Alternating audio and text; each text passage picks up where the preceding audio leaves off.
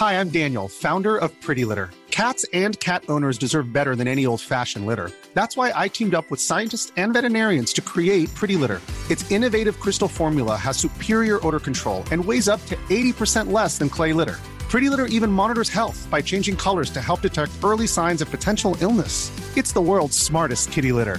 Go to prettylitter.com and use code ACAST for 20% off your first order and a free cat toy. Terms and conditions apply. See site for details. Hi, welcome to Fever Dreams. My name's Will Sommer. I'm a political reporter at The Daily Beast and the author of an upcoming book on QAnon for HarperCollins. And I'm Aswin Subsang, but please call me Swin. I'm a senior political reporter at The Daily Beast and co-author of the book Sinking in the Swamp. All right, here on Fever Dreams, we're going to take you on plunges into the sometimes hilarious and sometimes scary world of the American right as they continue to influence our politics. Even in the aftermath of the Trump administration, the energy of these conspiracy theorists, these grifters, and these influencers is still pushing our mainstream political landscape closer and closer to a breaking point.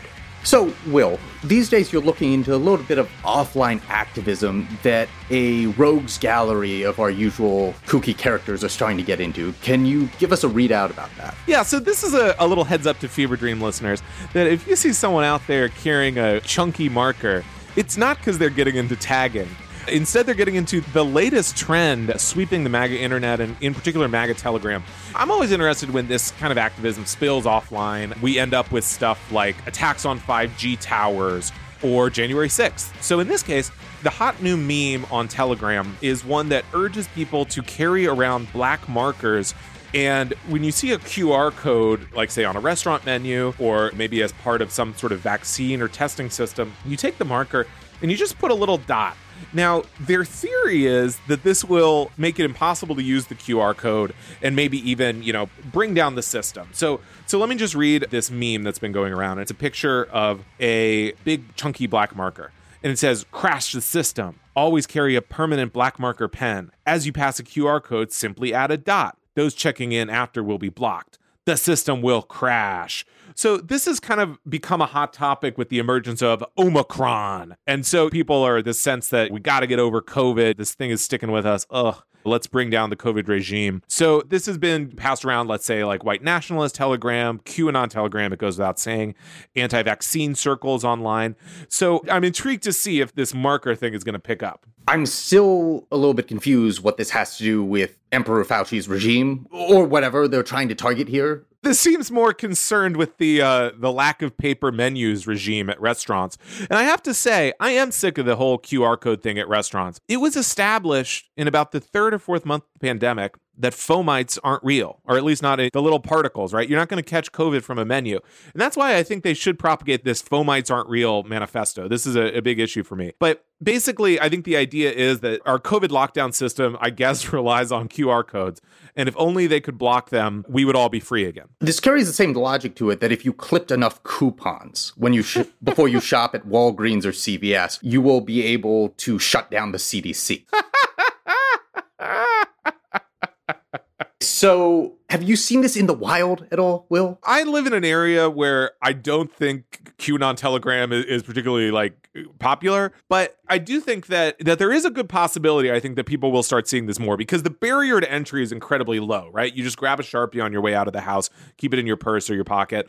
And I do think we might start seeing situations where kind of a MAGA granny is at dinner and sort of just pulls out a little Sharpie and go just marking every QR code at the cafe, going table to table. Imagining having to explain that to the rest of your family during Christmas break. Here, give me your menu.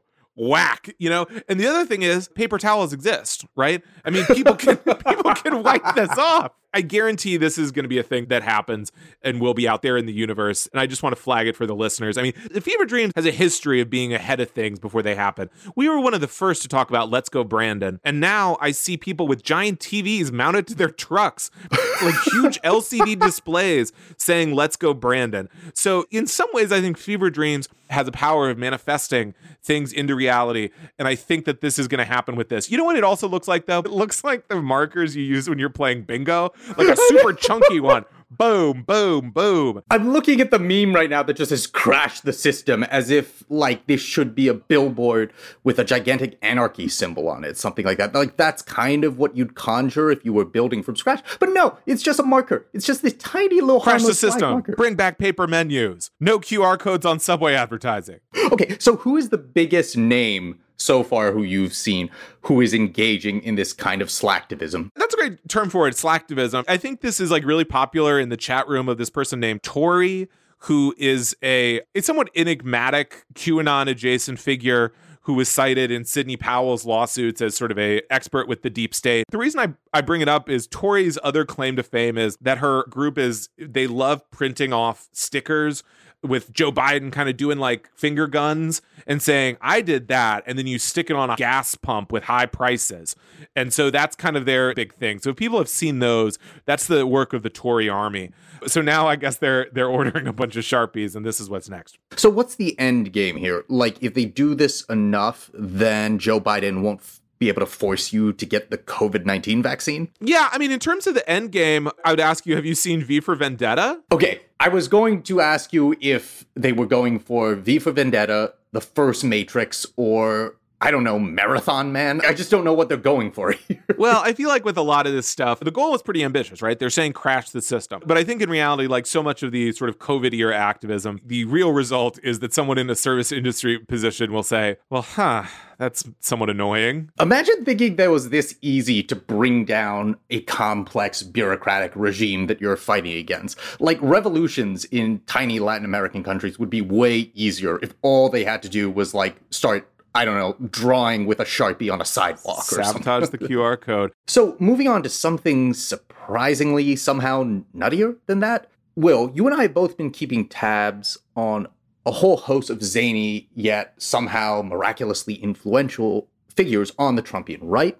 And a trend we've been noticing recently is that within those influential cliques, there's been a good amount of infighting and backstabbing recently, stuff that amounts to very high school style drama. Trumpist attorney Lin Wood has to stand tall at the head of the pack when you're talking about that kind of melodrama. What have you been tracking most recently in terms of how Lin Wood is starting to have meltdown after meltdown after meltdown, and how is it ensnaring other prominent MAGA figures sort of in the same proximity? Yeah, it's a QAnon civil war. I mean, this is our newsreel from the latest update on the QAnon civil war. So people might say, wait, is this last week's episode where all this talk about Lin Wood blowing up on all his friends?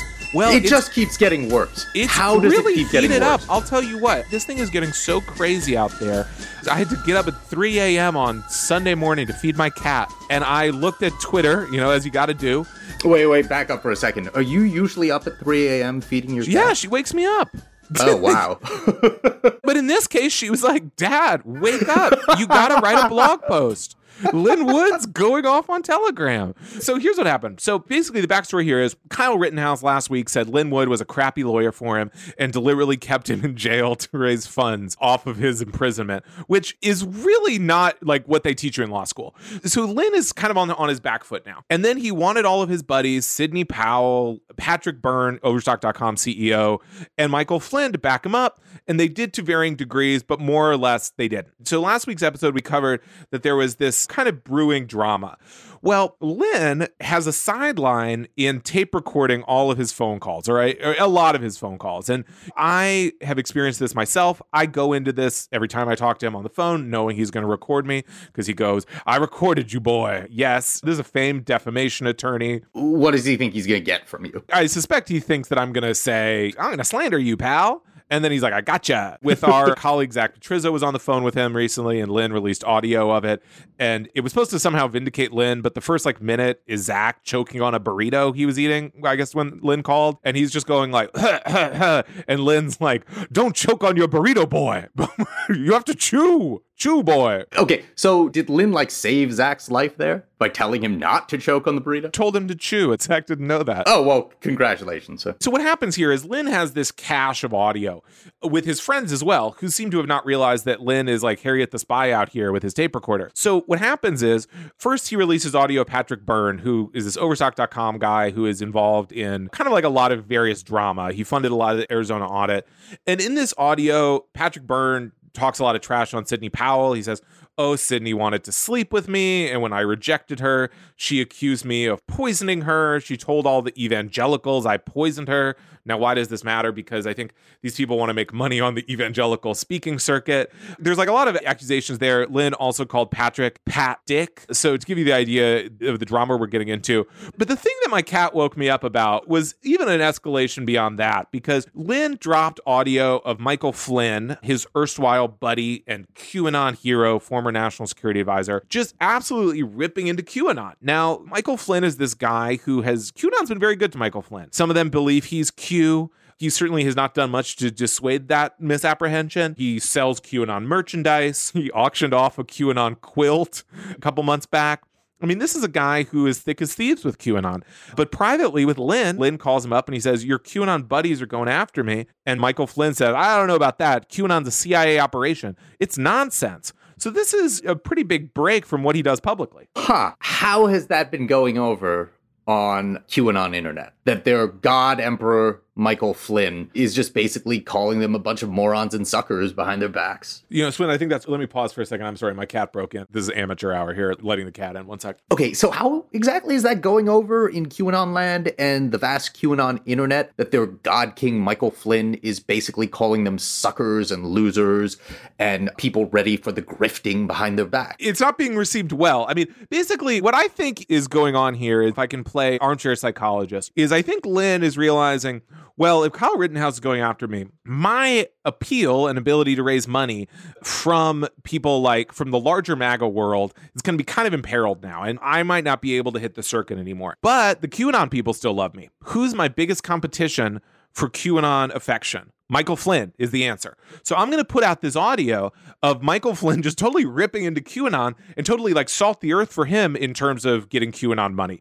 And so I think QAnon people are still going to be like, oh, I like Michael Flynn. You can always say it's the darn deep state, up to it again. That only goes so far. You can only use that so many times. Well, in their hearts, they know the truth. Yes. And it also, it sort of imperils the circuit, right? And so I've seen Michael Flynn. I saw him in Tulsa. I saw him in Dallas at these QAnon events. But now it gets a little difficult for a guy named QAnon John, for example, to have Michael Flynn come to the conference, because Michael Flynn's saying this is all a CIA plot. And it sort of makes it hard for Michael Flynn, too, because it looks like, wait, you think this is a CIA plot, but you're participating in it? This basically started a big civil war. There's a lot of like QAnon adjacent minions of Lin Wood, guys who like have names like the Professor's Record, who is a recently fired professor, who is the ex-professor's record. There's a guy, he has like a lot of these guys, and including, I should say, the JFK Jr. people in Dallas.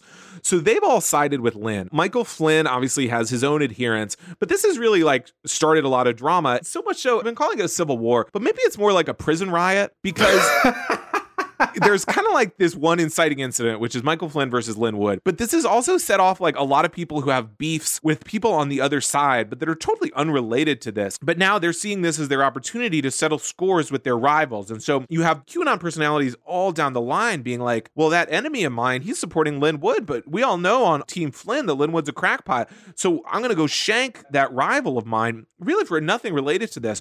But it really is like things are all on fire over there. It's really turning into the Lebanese civil war of QAnon land. There are just so many different factions, weird alliances that don't really make sense.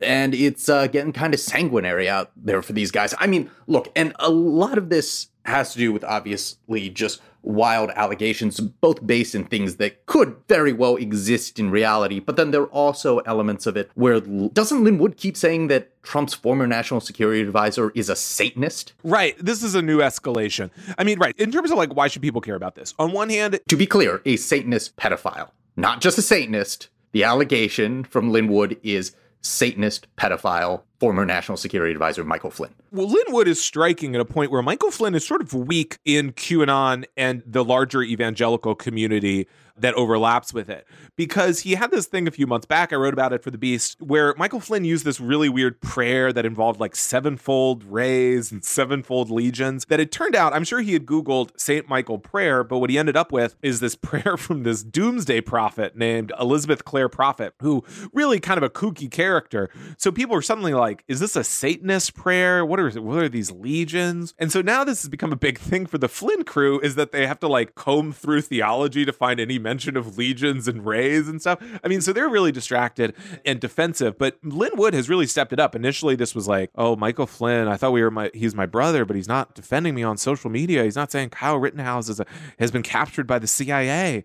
But now he's posting this stuff from this other QAnon guy who's currently on the run from the law, who was involved in the QAnon kidnapping gang associated with them that I wrote about, and that basically claims, oh, Michael Flynn is torturing children with help from Joe Biden and stuff. And that's not really stuff you go back from. Michael Flynn did work in the government during the Obama administration, so the dots are all there to connect, I suppose. That's exactly right. And also, classic Michael Flynn would totally be someone who would secretly be a part of a CIA plot that he is kind of deriding in public. So again, this all kind of fits together in this conspiratorial fictional tapestry. But okay, so I keep coming back to the point that, yes, it seemed utterly predictable that this cabal of like extreme Trumpists and 2020 election deniers would start eating each other alive. I mean, if you weren't predicting that in, say, November or December 2020, I don't know what to tell you. But the severity and the extremities that they've gone to at this point, basically a year out from when they started their joint crusade, the intensity of it is flooring me a little bit. Even I, as cynical as I was about their friendships or fake friendships, was not expecting it to collapse into this gigantic, like, fireball of just rank idiocy. Yeah, I mean, it really has become a circular firing squad out there. And this isn't just QAnon, right? I mean, this extends to sort of the larger Stop the Steal movement. I mean, Ali Alexander's gotten involved, January 6th organizer, protest outside Congress, that he's taken Flynn's side. I mean, this is really consuming sort of the larger Trump world. And so it'll be interesting. I mean, obviously right now, Trump is not as active as he once was, so they don't really have a figure to rally around. But it'll be interesting to see how these groups come together or don't ahead of the midterms. Is there a single MAGA luminary who's tried to step up and say, no, guys, we all have the same common goal. Don't fight, mom and dad? Is there anybody who is willing to stick his or her neck out to make such a rapprochement of sorts? No one immediately springs to mind, but there definitely have been people being like, wow, it's crazy out there. We should really focus. It's okay that he called you a Satanist pedophile. Let's calm down. While they're all worrying about, like, slandering and libeling each other in public, Joe Biden is getting away with everything. He is just making the deep state stronger in their not-so-lucid imagination. So I don't see how anybody could possibly think this is helping anything they're trying to achieve, unless this is all just a grift done by famous and powerful people against incredibly dupable masses. That couldn't possibly be it. Well, surely it's not that. Surely not. Okay, so speaking of the deep state, Will, have you heard about this latest book that the CIA has put out that basically makes itself look good and Trump look like a fucking moron? Have you heard about this? I have heard about this. I didn't realize the CIA got to just like put out books owning presidents. Tell me more. Okay. So there's this book that the Central Intelligence Agency regularly publishes and routinely revises. It describes how our nation's hardworking, hard-partying spies update American presidents on national security matters.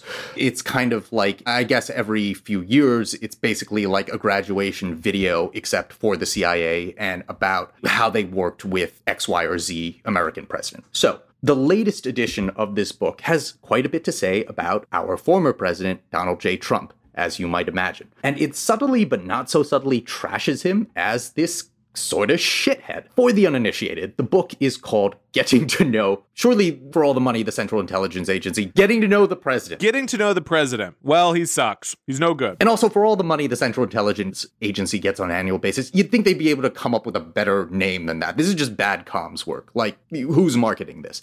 Anyway, the passages are authored by the agency's former Inspector General, John Helgerson, who I'm told is a rather respected guy in the field. Anyway, according to a story on this updated book, written by our Daily Beast colleague, Jose Palieri, the situation in the waning days of Trump's presidency was so uncommon that it actually caused concern among some administration officials that Trump was losing touch with reality. Shocker. As he was getting unhinged advice on domestic issues from Justice Department attorneys and outside counsel that openly advocated rejecting election results. Okay, so Just to give some context here, if you're high up enough in the intelligence community, chances are decent that you've briefed the president on intel and national security matters. The president of the United States is supposed to get a daily written intelligence report and then also oral briefings on these classified and or top secret matters. But ever since the very start of his time in office, Donald Trump became notorious within the intel communities for valuing photos and pretty pictures in the reports instead of,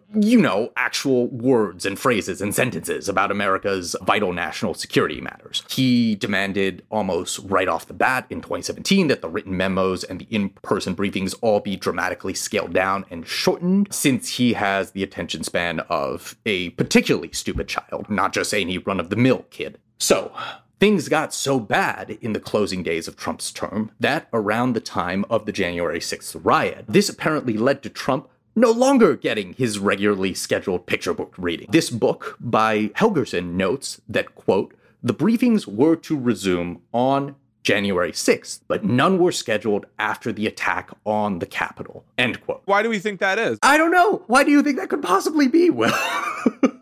We think Trump was just so mad that he was like, I don't want to hear that crap anymore? Well, right after the January 6th riot, as our listeners may remember, there was just such an utter breakdown at the top echelons of the U.S. government that so many regular operations, both because Trump was disrupting them or other people were afraid to continue to do things with the then leader of the free world, were entirely disrupted. And that apparently and unsurprisingly rippled to certain sectors of the CIA, the Pentagon, even within the White House's West Wing, what have you. Anyway, something else I want to note, Will. Did you know that former presidents continue to get intelligence briefings? I didn't. It sounds sick, though. I would love to be like, how's that guy doing? Oh, no. He's doing a terrible job. It was like when I left my college newspaper or like this alt weekly I worked at, I had to stop reading them for a while because I was just too well, I wouldn't have done it like that. But I have to imagine it's like that for presidents, too. Exactly. And this is typically done as not just a courtesy, but in the event that one of their successors might want to call up a former president for confidential counsel or advice on important domestic, or I should say foreign policy or national security matter. I guess the gears of the U.S. government thought it would be wise to keep former presidents who are still alive clued in. Obama still gets them. Jimmy Carter still gets them. But in February, President Joe Biden said that he was barring Donald Trump from getting them any longer for, I think, obvious reasons. Our listeners can look up what Joe Biden said at the time. I think it's pretty obvious why there was no love lost between the two at that moment. Yeah, I mean, it doesn't seem like he was super interested in getting the briefings, to be honest, anyway. I guess I'm just fascinated by this document in general, just in terms of like that the CIA gets to sort of like rate class participation by each president after they leave office. It's rate by professor, but for the Central Intelligence Agency. Yeah, it's like seemed distant. I did read this thing, and I thought it was noting, it was interesting that it was like Mike Pence, by comparison, was quite engaged in his briefings and got 6 a week, always had many questions and asked for the supplemental briefings and all this stuff. Unlike, If the CIA gets taxpayer subsidies to do this, I think former presidents should get a taxpayer-subsidized, like, burn book to write about all the agencies or departments that they hated. It's like, oh, this fucker couldn't brief for shit. Department of Agriculture, total idiot. Yes, exactly. It's only fair. But, Will, would it surprise you to learn that when we reached out to Donald Trump's office early this week about the reporting we had and also the details in this newly revised CIA book, that he tried to convince us that his current lack of post-presidency briefings is all his own decision. It was all by his own design. Would it surprise you to learn that he's trying to spin us on that perhaps not quite right premise? I'd be stunned. What's going on there? Okay, so on Tuesday morning, Trump's office sent me this following quote, and it's something else. Quote, "They never got canceled by Biden. He didn't cut them off. President Trump didn't feel it would be appropriate after leaving, so he stopped them. He would have continued to get them if he wanted." End quote. Okay, so I would be willing to bet a good deal of cash that that statement was dictated directly by our glorious former president, Donald Trump himself. And it obviously strains credulity, to say the least. It has incredibly huge you didn't dump me, I broke up with you first energy to it. And I'm not a former spook or anything like that, but I really don't think that's even how it works. I mean, Will, you tell me, can a private citizen, former president, if barred by the current leader of the free world from getting these stupid fucking briefings, I don't know, could Donald Trump now just march in khakis into Langley and say, okay, briefing time now, what's going on with Libya? I don't think so. Now that Biden's cut him off, it definitely seems like it wasn't really up to him per se. It's an interesting feud, I think. And certainly I think if Trump gets reelected, I think we can expect the same in kind for Biden. Yeah, well, I mean, we might have an opportunity to find out in just a few years. Up next, we have an interview with the man responsible for Festivus. Stick with us. Fever Dreams, like all Daily Beast journalism, exist because of the generous support of Beast Inside members, the people who pay to access Daily Beast reporting and who are, quite frankly, our favorite people on the face of the planet. Want to get in on all the action? Join now and get unlimited access to Beast reporting, plus access to members-only podcast episodes, events, and much more. Head to feverdreams.thedailybeast.com today to see what you've been missing. Ever catch yourself eating the same flavorless dinner 3 days in a row? Dreaming of something better? Well, HelloFresh is your guilt-free dream come true, baby. It's me, Keke Palmer. Let's wake up those taste buds with hot, juicy pecan-crusted chicken or garlic butter shrimp scampi. Hello Fresh. Stop dreaming of all the delicious possibilities and dig in at HelloFresh.com. Let's get this dinner party started.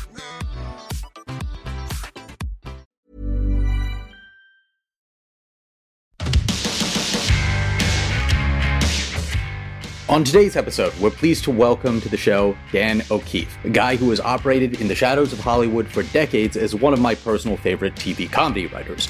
Even if you don't know him by name, there's a good chance you know his work, from shows like Seinfeld, The League, Silicon Valley, and Veep. For Netflix viewers, you'll also be able to catch some of his handiwork on the upcoming second season of the Steve Carell satirical comedy Space Force. Dan, welcome to Fever Dreams. Thank you so much for being here today. My pleasure. Nice to talk to you again. Good to talk to you as well. Okay, so to kick things off, and since we are now in the thick of the holiday season, I think we need to start with something that is probably very near and dear to your heart, or something that has become sort of a social nuisance in your life. You tell me if it's more of column A or column B. What would that be? Something our listeners may be pleased to find out is that you are the Seinfeld writer who gave the world Festivus, something that is sort of taken on its own sort of socio-political phenomenon and life of its own. Can you run our listeners through how exactly that came to be, and why you are the person to either credit for this fake holiday or to blame for it? No. Next question.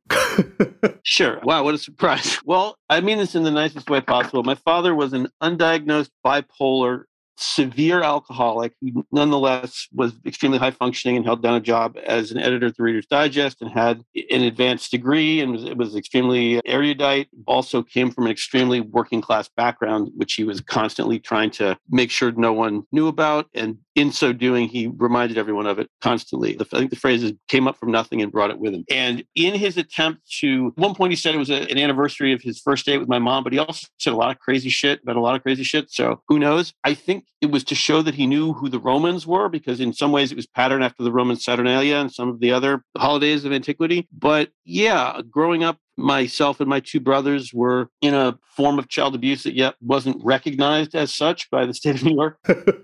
Induced to perform seasonal rituals in a framework that my colleague and friend Alec Berg referred to once as just a very formalized setting for yelling at us.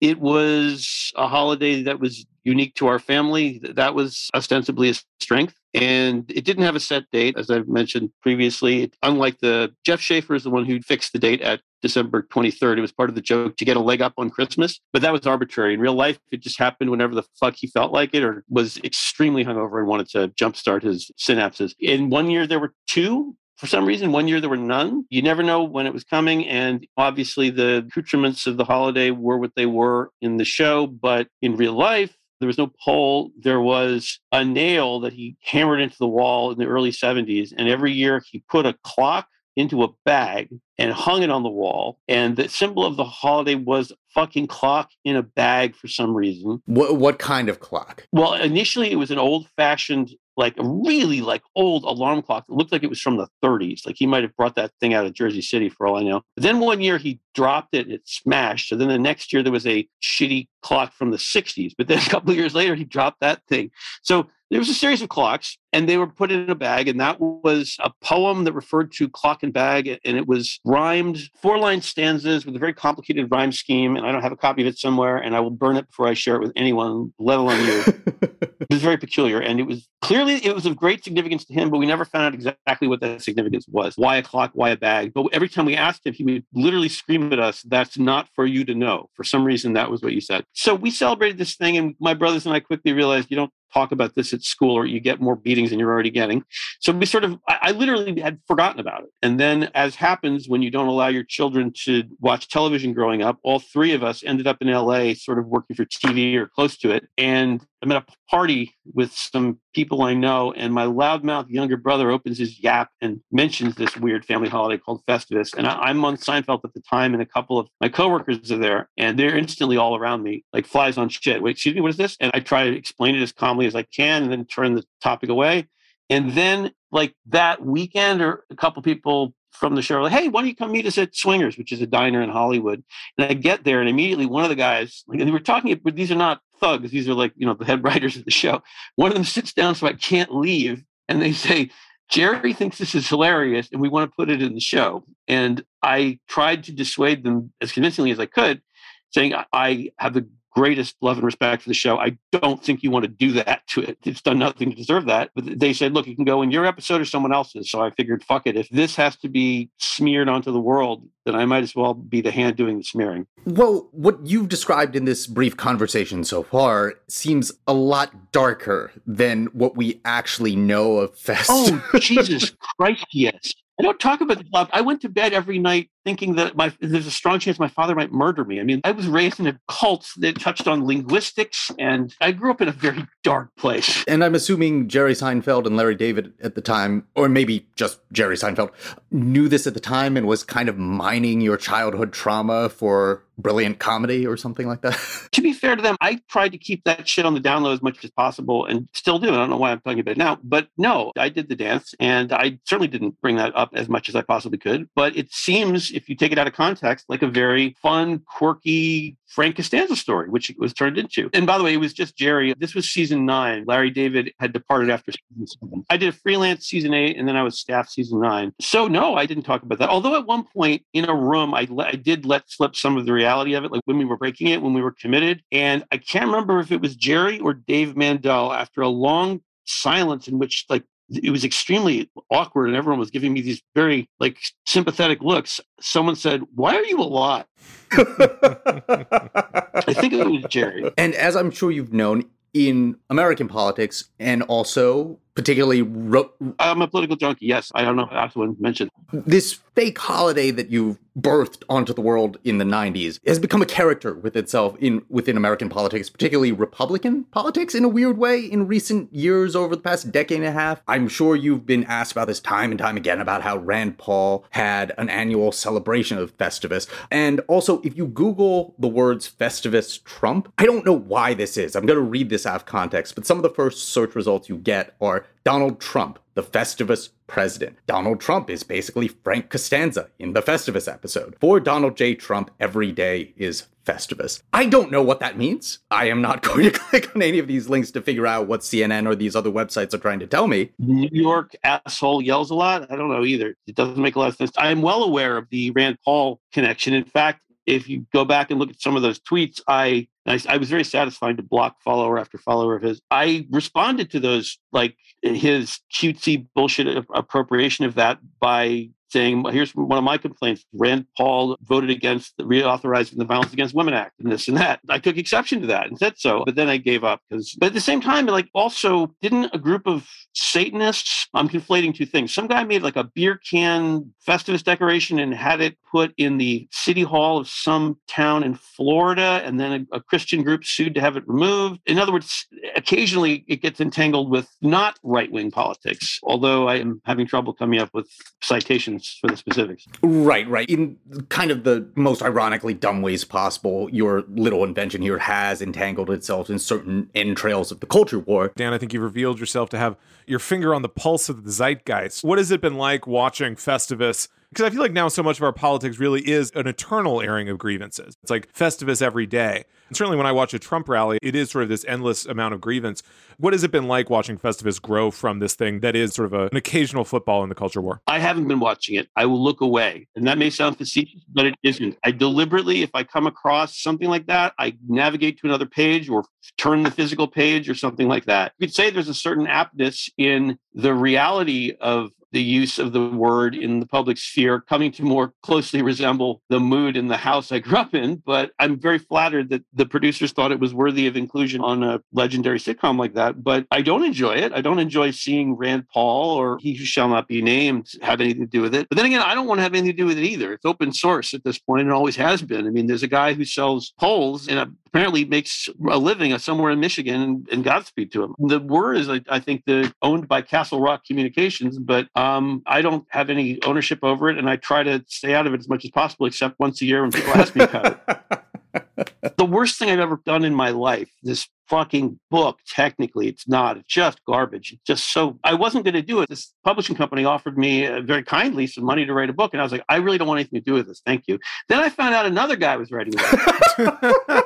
And I was like, well, no one should write a book about this. This should be forgotten, and its name be erased. But if someone's going to write a fucking book, I'm going to goddamn well write a fucking book and get money about it. So I shit out 25,000 words. It was hard to do. Like, I didn't want to write about it. So I wrote, it's illiterate, it's poorly structured, it's maudlin, the jokes aren't funny. And at one point I just gave up. And I'm like, I can't do this. I find it really unpleasant, romanticizing a very unpleasant past. So what I did was, we have these recordings that were on cassette tapes. My dad recorded every one of the fucking things. And my mom had a guy years ago turn them into audio CDs. So I just transcribed to fill the word count because I was just out of words. I could not write another word about the fucking thing. So I just transcribed the Festivi, whatever the fuck, from I think 76, 78, 80, and 84. I just word for word, all the craziness of my dad ranting about it, politics at Reader's Digest C-suite, and forcing my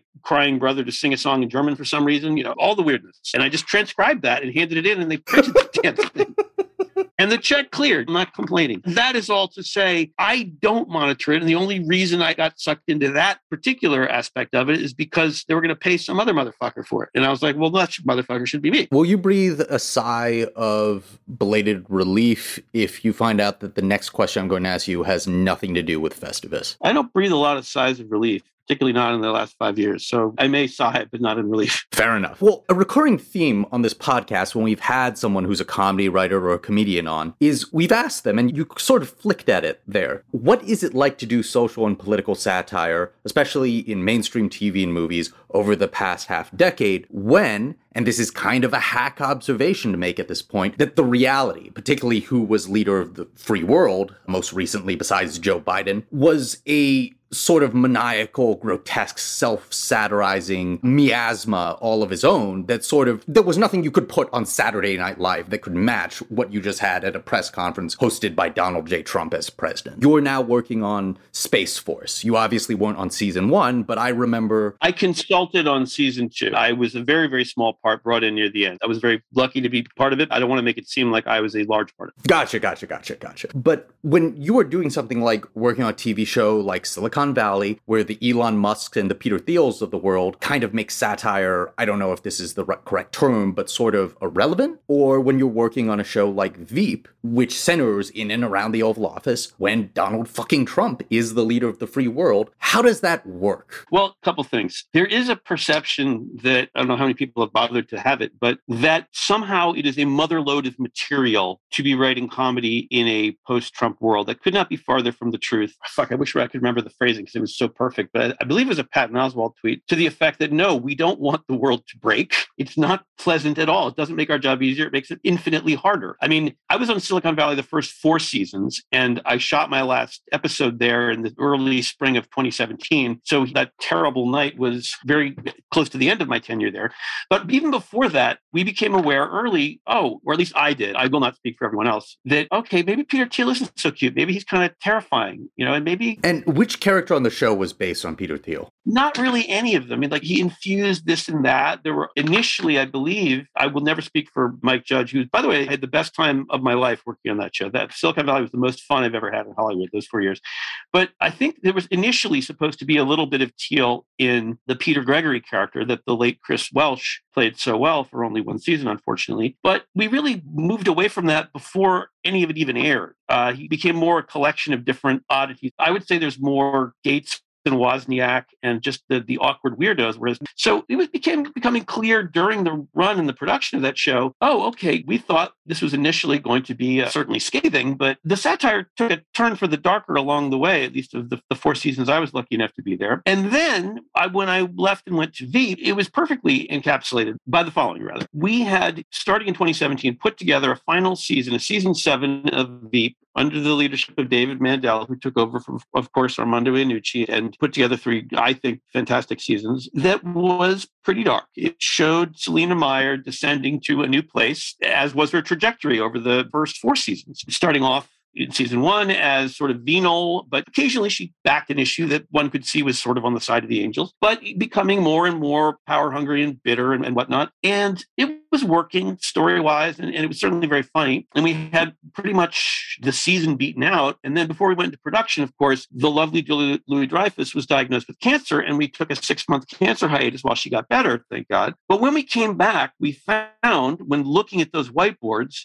that the bar for a corrupt, venal, and just downright evil presidency had been considerably lowered or raised, or whichever the correct one is, and that what we had put together, what seemed sort of lacerating, but it was sort of quaint in a world where it was suggested that you should inject bleach into yourself. So we had to pretty much scrap season 7 and re-break the whole thing. And what it ended up being is, I like to call it a comedic Breaking Bad. It shows the Selina character subverting an election with foreign aid and allowing and encouraging a devoted underling to go to the penitentiary and just becoming a monster. It also showed some of her trusted henchmen deciding that moral lines had been crossed long after they should have decided that, which was not intentionally referring to anything, as no one had jumped ship on the fat fuck yet. So yeah, overall, it makes it much harder to do this job, which is already hard, although I'm very conscious that I'm lucky to do it. And the average comedy writer career is something like 2.5 years long, like an NFL player. And I've been doing it for quite a bit longer than that. So I'm very grateful. But it's horrible. It's one thing, Bill Clinton in the news in the 90s, making fun of the press debasing itself over the various ways he debased himself. But this shit ain't funny. And it's hard to make fun of something so already preposterous and absurd and awful. I think Veep came as close to doing that as anyone has. I think that Dave and Julia put together an amazing season 7 that was not a dip in quality, but it wasn't easy. And it's not fun doing this work in this environment. It makes it a lot harder. So you were a writer on Silicon Valley. It seems like since that show ended, the hold on our collective mental real estate that this handful of tech titans have on us has only gotten tighter. What do you think it is about these guys that people love thinking about them so much, or maybe don't love? We spend a lot of time thinking on them. And why are they so weird? I would say they're so weird because they're incompletely socialized, and they took their native abilities and built things that broke the world. I think we think about them because they built things that broke the world. I think that when you make $1 billion before you're 25 or 30, you only accept as good things that reinforce the things you already thought previous to that. I don't have any searing new insights. People think about them because the press fawns over them at the same time, but also reports occasionally when I hate to say mainstream media, but when the mainstream media actually bothers to do its job and report on, say, Cambridge Analytica, or which various outlets did an excellent job reporting on, or some of the other appalling ways that Facebook et al.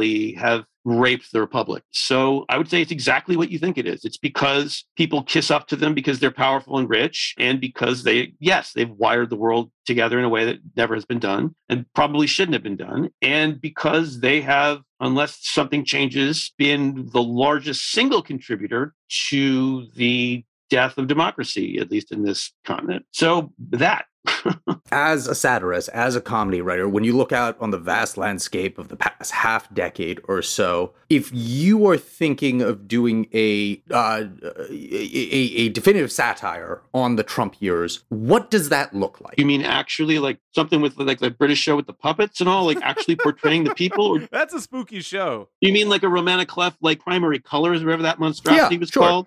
I would have to be honest and say, I think that sort of thing, that a spoof or a satire directly of real people, is not something that I enjoy or would do. But even if I wanted to, I don't think it could be done well. And even if you fictionalize it, I think that the closest anyone, that I can imagine, you'd have to find someone better at their job than me, because I'm pretty good, but I don't think I could pull that off. It's just too horrible and too fresh. And I think Veep is as close as anyone's going to get for a while, showing, without actually calling someone Fronald J. Glump, that there is a Trump-like character coming from wealth and privilege, consumed by their own importance, who's willing to do more and more awful things to maintain the power and the lifestyle. I don't think I could, and even if I could, I wouldn't. I think that spoofs and such a direct one-for-one satire is a low form of art, and I would avoid it, frankly. But I also don't think that it's doable. I think that the events of the last 5 years defy, you can nibble around the edges. There are various great shows that have taken on bank shots or echoes or kept the devil off screen, but haven't actually come right marching down Broadway at the subject. I just don't think you can march at the subject because it's so big and so awful. And it would be like trying to do a show about the influence of how 9/11 changed American culture in 2002. It's just, I couldn't do it, probably. I wish I were that good, but I don't think anyone can. And even if I could, I wouldn't do that. I would love to do something that explores the pathologies that led to that 4 years. It didn't just come out of nowhere. I don't know how you would come at that. There's various angles to that, but that's just a big area and a big question. And that's not helpful, is it, all that shit I just said? No, I definitely hear where you're coming from, and I do have a working theory that whenever it does happen, the definitive satire and movie about the Donald Trump presidency will actually have nothing to do with Donald Trump and will probably not even mention his name. They got to do it like that show where George W. Bush was a baby called Lil Bush. They got to do that again. That was the South Park guys, right? No, it wasn't. You're thinking of the wrong show. You're thinking of That's My Bush. Oh my God, I can't believe I conflated Lil Bush and That's My Bush. But yeah, one or the other or both of them suddenly vanished right after Iraq got invaded. I remember that. On that note, Dan, thank you so much for being with us today. It was a blast. Come back anytime. Hey, no, the pleasure was all mine. Sorry if I was a downer. That's the world we live in. That's our bread and butter on this show. Look out the window. You can see the flames. So...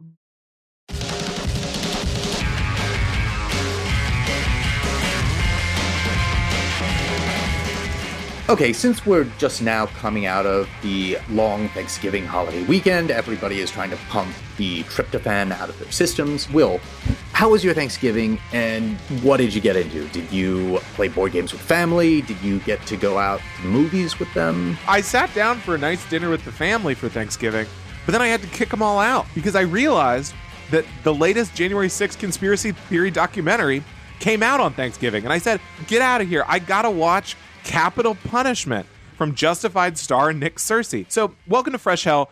This is a follow-up Fresh Hell Part 2 from last week, deeper into the bowels of hell. So last week we talked about Justified star Nick Searcy, who you may remember as Raylan Givens' tough-talking boss. He's a big conservative guy, and he was at January 6th in Washington. And now he has a documentary called Capital Punishment, that's capital with an O, about how you got to go nice on these rioters. Come on, give them a break. And it came out on Thanksgiving, and I was super excited to watch it.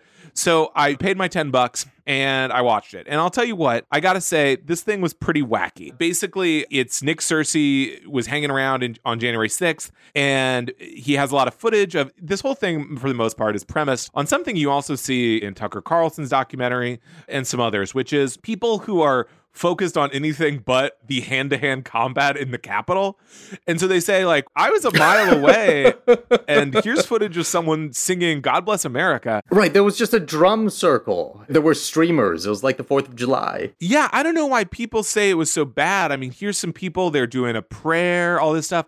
And it's like, well, Yeah, that's not the part people are really interested in. That's not it's such a nice crowd. We're just not going to show the footage of people just beating up cops and all this. So Right.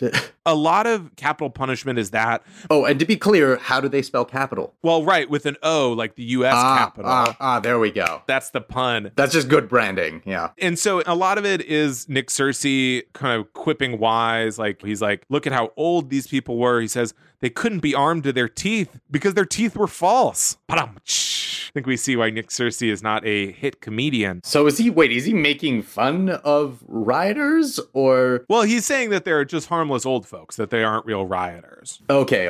Basically, the rest of the documentary is him going around and interviewing riot suspects for the most part and saying, you thought tear gas is just a sign that you're allowed to walk into a building, right? Essentially. And people say, yeah, I thought I could do that. But here, I've gathered some of his outfits here for you to peruse. Nick Searcy has a somewhat inexplicable sense of style. He will always wear a cowboy hat, but in this case, he's wearing what I would say is a bowling shirt with like Jaguar print fringe on the collars and the pockets. Are you seeing this? What are your thoughts? He looks like he skinned a really racist Dalmatian to make this t-shirt. Sorry, this button-up shirt. And so he has another bowling one. He loves these bowling shirts with the cowboy hat, which I just think is the just awful, awful fit. And he's sitting in front of a mixing board as if he's like producing a Jay-Z album. Well, and so this actually gets into what I think is the highlight of the documentary for me. So there's a couple bits he does throughout the documentary. One of them is Nick Searcy saying something really true and then getting assassinated. I mean, this might sound crazy, but he'll say, like, he goes to Dealey Plaza at one point. I mean, the travel budget for this documentary must have been insane, but he travels all over and he goes to Dealey Plaza and he says something like, isn't it true that like the deep state is out to get us? And then they have like a gunshot sound effect and he just falls over dead. And he does this bit several times.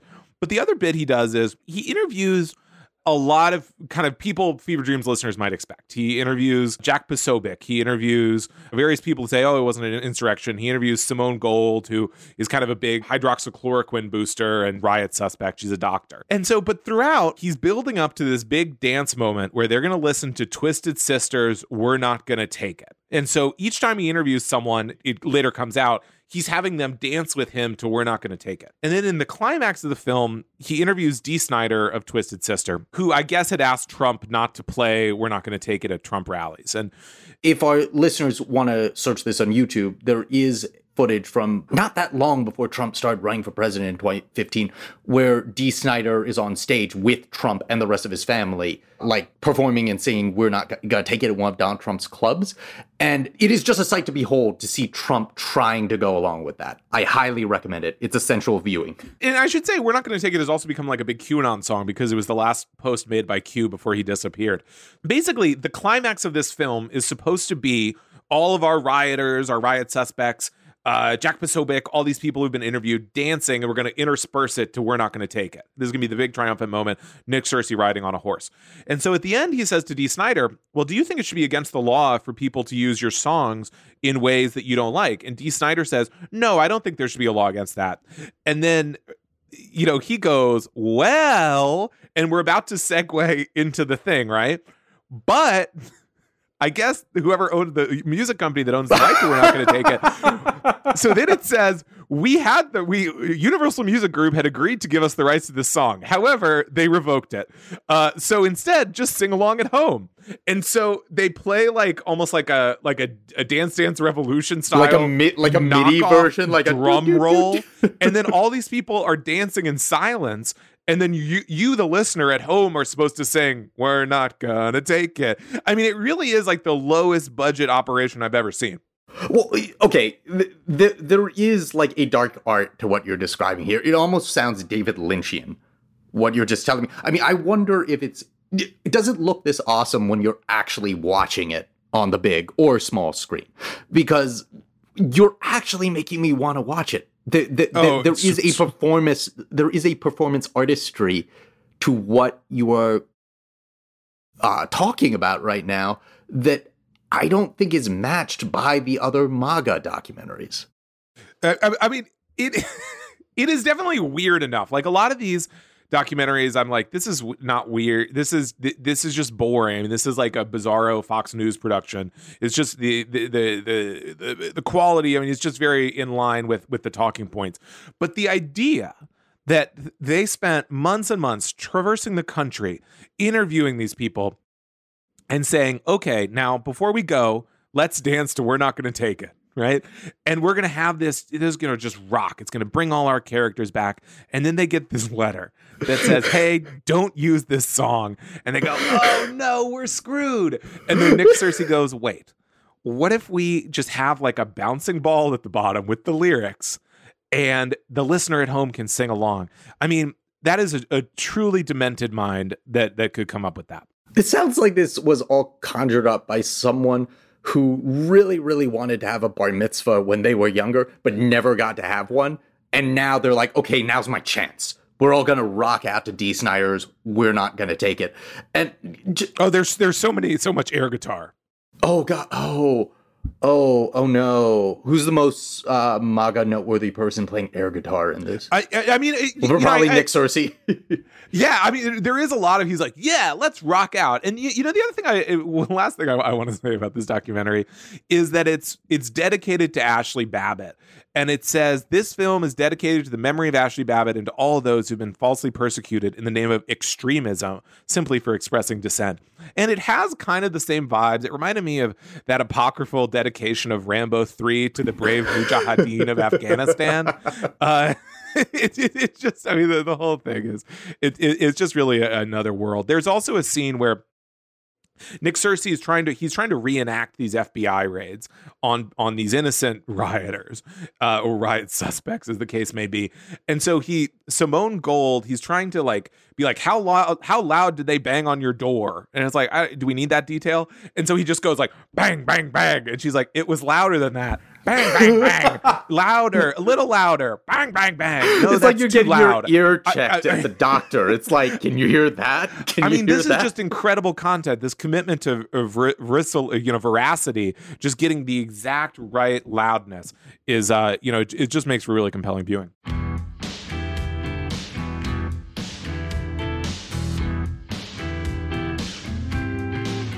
On that note, let's wrap up this episode of Fever Dreams from the Daily Beast. In future installments, we'll also be speaking to some awesome reporters and other colleagues at the Daily Beast and beyond, from politics, popular culture, and other overfed, underdeveloped institutions. We hope you'll subscribe to us on your preferred podcasting app and share the show on social media or at your family dinner table. If you'd like to follow us on Twitter, I'm @WillSummer and Swin is @Swin24. Come say hello. This podcast is produced by Jesse Cannon with music by Brian DeMiglio. Thanks so much for listening, and we'll see you next time.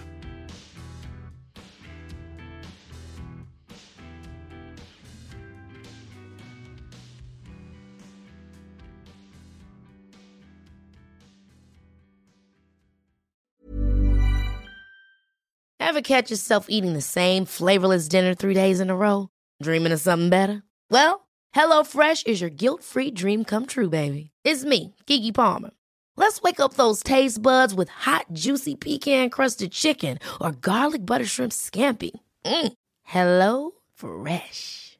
Stop dreaming of all the delicious possibilities and dig in at HelloFresh.com. Let's get this dinner party started.